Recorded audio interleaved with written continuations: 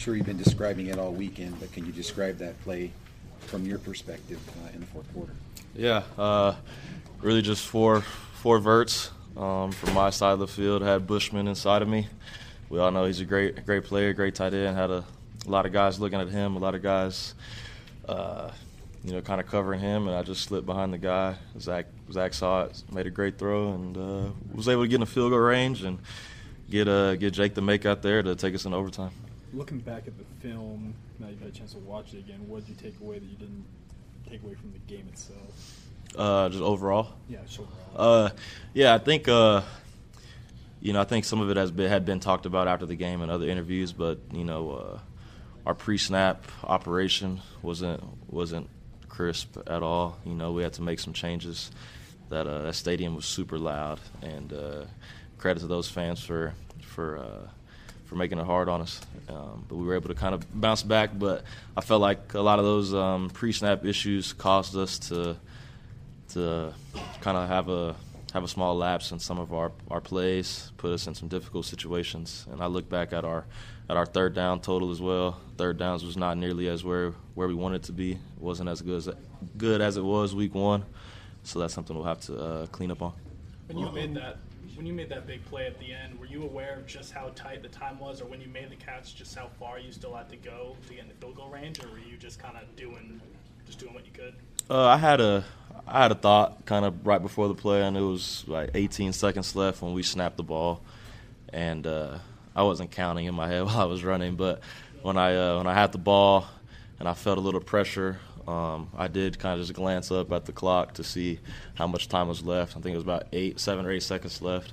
So then I knew I wasn't going to score, so I just thought about protecting the ball and just letting our field goal team get out there to take us in overtime.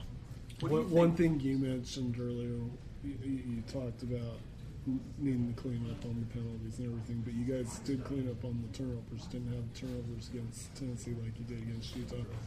What was kind of the key in being successful in that category?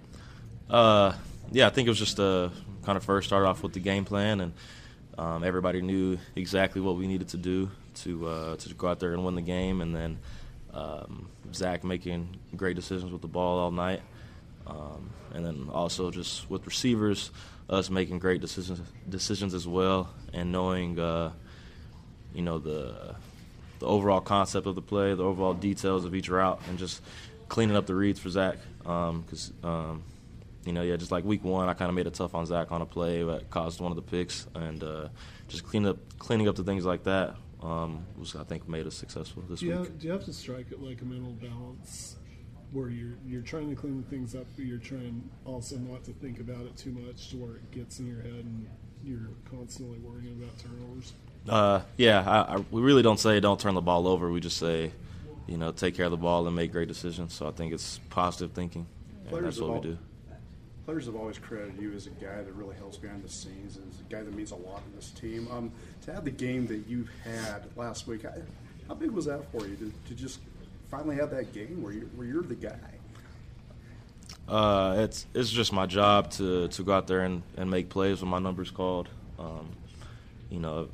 I would have felt the same way if I had one catch or 7, and that's just what I wanted to kind of accomplish this season. Is just to be a consistent, reliable player for Zach and for my teammates to trust and coaches to trust. As far as just being that guy behind the scene, what have you tried to do since you arrived at BYU just to become that guy? Just trying to be a leader when needed, trying to bring other guys along to help them out. It's really hard to say. Just being here for 5 years, there's been a lot of ups and downs with this program, with myself, and it's just you see some things finally coming together as this program and as this team. What are your thoughts on USC? Great team, man. Really excited for them to come in. It's a great opportunity for us. They have a great defense. 2-0 right now. They played a great game against Stanford this past weekend. We'll just get in the film room and get ready to go. In terms of opportunities, I mean, this will be your second-ranked team in your first 3 games. It's national television, Saturday afternoon, ABC. I'm assuming these are the kind of opportunities you guys live for. Yeah, it's what you dream of. You know, this is what it's all about. Just preparing and going out there and executing. Micah, when you sat down, I noticed the Defend Harlem shirt, and I know a lot about the Sojourner Truth School and about the mentorship program. You guys do a lot for those students that you mentor, but what do they do for you as a football player and just as a human? Oh man, just going out there. I've been to Harlem 3 times now with Kalani's More to Life Foundation, and you know, those kids might learn a lot from us, but we learn a lot from them as well. You know, just they might have it a little more tough than we do, some difficult situations, but they have a smile on their face every day, and they're you know, always trying to, you know, be at school, learning with intent, and taking care of their extracurricular activities, sports, and things like that. So the mentoring's been great, just being able to talk with those kids and see how they've been doing. You're in Texas. Have you been able to put a finger on why you guys play better on the road than at home the last few years?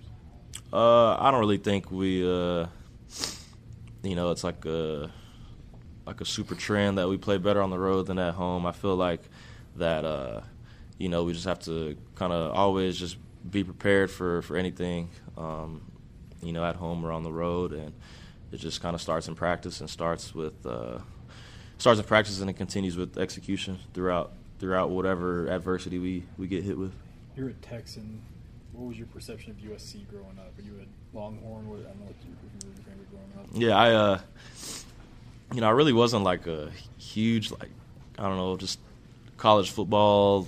Like, I mean, I obviously watched football, but I didn't like have a team. So, you know, I wasn't like a Texas fan, and you know that Rose Bowl and you know those types of games. But you know, USC's had great players throughout the years, and just looking forward to playing them.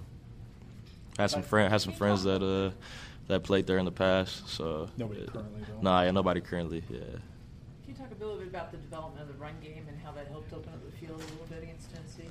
Yeah, you know, we might have had some struggles early on in the game in the run game, but we stuck with it. We stuck with the O-line creating holes, and Tyson and all the other running backs doing their part.